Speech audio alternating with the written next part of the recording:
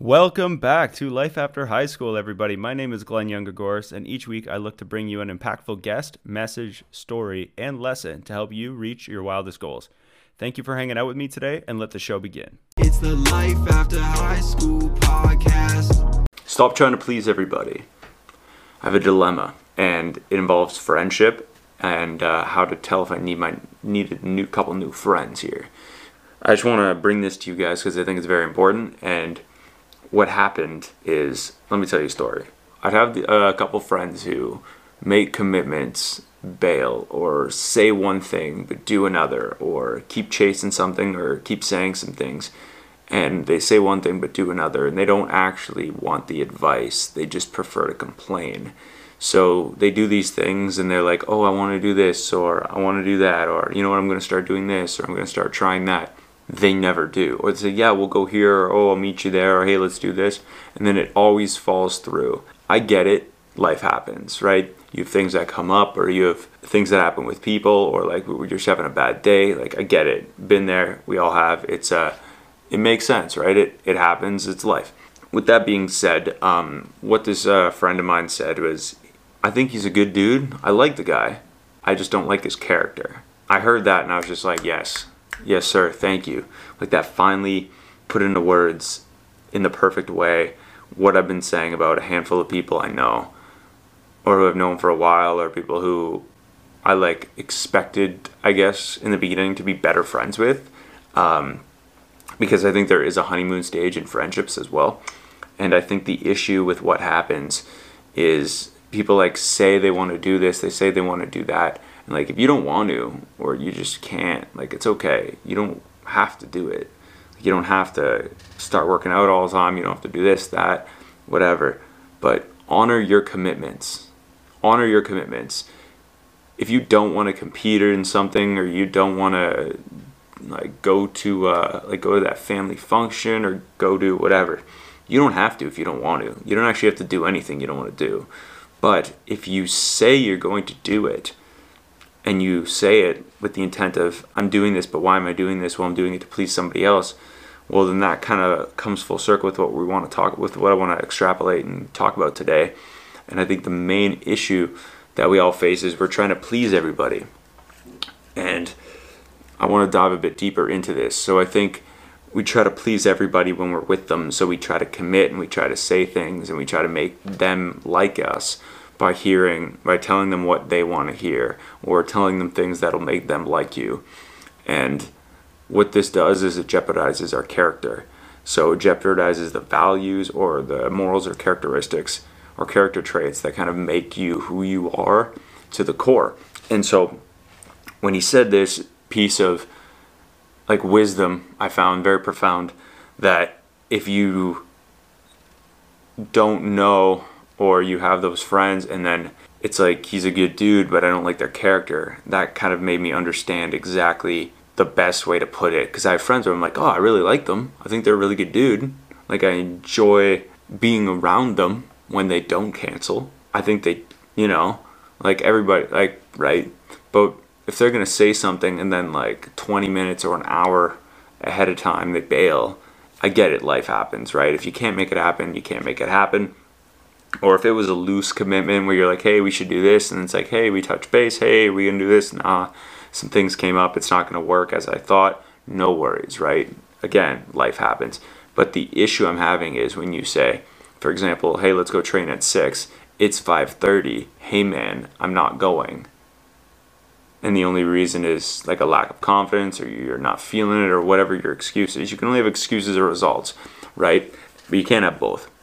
And in this case, when I heard that, it allowed me kind of step back and understand that perspective of, oh, these people are good people, and I could still believe that people are good people, but now I'm not battling do I like them, do I not like them? It's oh, I just don't like their character. I like them. That's great. I love them. As people, I think they're nice, sweet, caring people, but they have no honor, no honesty, lack of courage, which is fine. I don't have to like that, but that's a personal preference.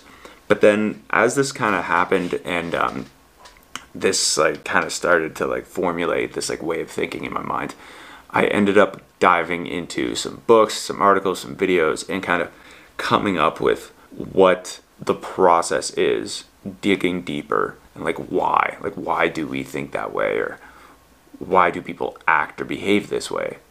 More so the acting part. So in terms of characteristics, like we have an honesty, we have like trust and friendship, and like the people that try to please everyone out of the fear of what they believe the people will think of them. In that process, you're letting yourself down. And why there's the anxiety of it is you don't want to disappoint the person, whether it's a family member or like a friend or something. You don't want to disappoint them, and you run the risk of losing them. You don't want that vulnerability of like, or you don't want that risk. So instead, you'd prefer to put your own morals and your own character traits and own characteristics and goals kind of at the sideline just to please one person. But if you're trying to please 7 different people, or 3 or 4 or 5 different people, then what you do is you almost can't. And what you do is you end up like breaking yourself down in the process, dealing with like massive amounts of stress, massive amounts of anxiety. And these are really, really big issues, and especially with young men nowadays, that I want to dive into a bit and kind of understand and talk to you guys a bit about why and how I came to these realizations, how and why why I think it's important that we understand this information and try to like pair it with like what's going on in our lives, or how you can relate it to what's going on with your life. So first and foremost, I want to introduce this term called economical, or like economics. So the term economical means giving good value or service in relation to the amount of money, time, or effort. So I was reading this story in one of these books, and it's kind of, I looked more into it once I read it, and what they do in cultures that are very, very opposite side of the world, or opposite style of government or leadership or culture, is you'll find it in like countries like Russia, or countries like even like China, and these more communist style like countries. What happens is in these countries where there's like one leader, one ruler, everything you say, there's not really much room, or if any room at all. There's no like room for economic growth in the society or the culture.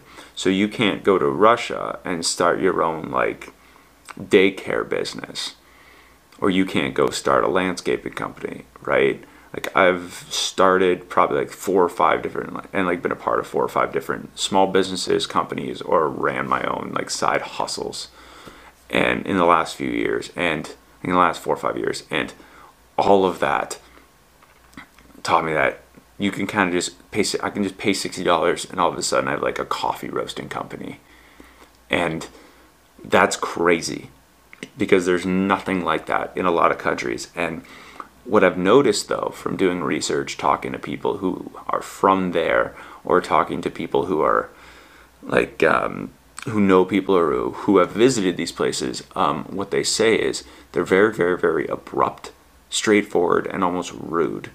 So what this does is it allows, when people are upfront and like having genuine, open, honest conversation, which is why I enjoy the podcast so much. That's what we search for, right? Is that open, honest communication, which allows you to trust the person, and it allows you to connect better with the people. It's very hard to trust and very hard to connect with somebody who puts on a persona to benefit themselves in some form of like financial or exchange. So what I see is because we live in a society with such economical growth opportunities, we have over time been molded and allowed ourselves to, whether it be consciously, subconsciously, over time develop these different versions of ourselves, or molded our values into like always what's the best decision for economic growth. And that's where I personally have a hard time connecting with a handful of people, because I can't just have hundreds of friends, because that would require like me to kind of put on a face for some people, because they might not like how abrupt I am or how straightforward or like my style of interacting with people. It's like it's all humor based, it's funny, but there's lines I push, like I challenge people. I don't put up with much bullshit, if any at all. I kind of just call it like I see it or call it like it is, and my friends and I especially hold each other accountable, both for like our mental, physical, and like spiritual self and growth, and see how everything's been pieced together that way. So why this is so important to be accountable in your friendships is, whether it's a relationship with a significant other, friendships, family members, all these relationships, what you do is when you don't communicate honestly and straightforward with the people, you're not putting risk in any regard out there. So by me confronting somebody, say it's confronting a significant other, by confronting them on an issue or a problem that you have, you are, without directly telling them or without verbally sharing with them, you're saying that you have enough trust in the relationship and the connection you have with the person that you are willing to risk losing it at the off chance that they don't like what you're going to say.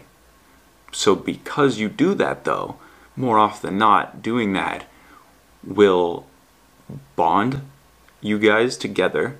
It may help the person grow. It'll help you grow. And it'll allow you guys to be less insecure and feel more connected. It's not to say like, oh, you need to fight every day, but it's if you allow yourself to make light of problems before they turn into really bad issues or things that you can't fix, right? It's like, I'll use this example that I read. It was, if you think of trust like a plate, like a china plate. If you break it once, if you're very, very careful, you can put it back together. But the more times you break it, eventually you'll never be able to put it back together at all. And you won't be able to restore it. So the biggest important thing is be honest and open in your communication. Share this and how you feel with the people. And if you're very open and you're very like direct and you communicate how you feel, or you communicate how you feel about issues, what that does is not only does it show a sign of incredible emotional maturity, but it allows you to figure out more about what's going on in people's lives, learn and help them grow, and ultimately you're building that connection with the person, whether it be a family member, friend, or significant other. So trust with communication. Now, how this all ties together with the growth opportunities and how we've all molded ourselves is, I don't have hundreds of like friends. I have people who I get along with, people who I see. But what's very cool about the deep connection and the conversations on the podcast is what allows me to do is I can ask the open, honest questions that challenge what people's normal way of thinking is. And when you challenge people's normal way of thinking, you get to understand who they really are. And I think everybody, despite us having all shifted our mold to kind of suit, I also think it's why elders may be more direct and outspoken, because they didn't have the same opportunities we did. They just had to get up, punch in and punch out, and that's how they lived, right? So they needed to trust because it was a method of survival. They needed to know who they could trust to get through these really tough times that they were going through. Us, it's not so much. We kind of live in a pretty cool, like, you get paid to do nothing. If you physically can't work, you get money. If you need food, you can ask for it. You can stand at corners and ask for money. There's lots of ways. So the opportunities are everywhere, right? You could start a business for like $60 online. You could register one. Like, you can just put an ad out on a free app that says will work, whatever you can do. And all these crazy things are amazing opportunities, and we need to make the most of them. But what that does is it allows everybody to put on a face, to bet and make decisions based on what's best for them in like a transactional regard. Whereas I'm looking at how to develop trust through that communication and connect with people better that way, because not only do we develop in a better sense in self, but we develop those connections better, have better friendships, and actually go on to live happier lives. It's because nobody has any like, oh, face the issues, deal with the consequences, right? Everybody almost has this sense of entitlement because you were born in this opportunistic society, whereas if you weren't, or you didn't, you might have a different attitude, right? Or you were born into money, or your parents did this, that, or the other thing. You didn't have to earn it. You're not open and honest. Everybody has like a public face or whatever image that they want to convey to the public, but it's like, that's not you. It's very, very tough for me to understand what you're going through or why you do it, because it allows you to not be able to trust people as much. Because I'm sitting there going, you're probably going to cancel because your lack of honor. But if a decision comes up where you have to work, or you have to do this, or you have to do that, I get it. But a lot of the times I see that and I kind of get nervous about why people have this issue and why people do these things. And there's a very, very big problem that I see, especially with young couples and like young friends. It's nobody really challenges them, and especially in young relationships, they kind of get together, and as soon as there's issues, they're like, they'd rather keep it down. But it's because they haven't lived and they haven't challenged themselves enough, and they're not emotionally mature enough, so they let their insecurities bleed to the forefront of how they feel and make every decision, which is terrifying. It's toxic, it's disgusting, and we have to find ways to shift that and like keep our, like, manage our insecurities, develop those things. And if you're in a relationship, or if you have friends that,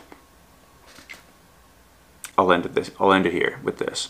If you're in a relationship, or if you're in a friendships with people who have no honor, no ability to commit, or no want to please everybody, and they're just driving themselves insane, you could still be friends with them if you like them as a person, or they're caring, they're nurturing, they're really nice, and they're sweet. But if you don't like their character, or they flake out all the time, or they make plans and don't follow through, and it happens all the time for bullshit reasons, it might be time to ask yourself, do I need new friends? See you guys.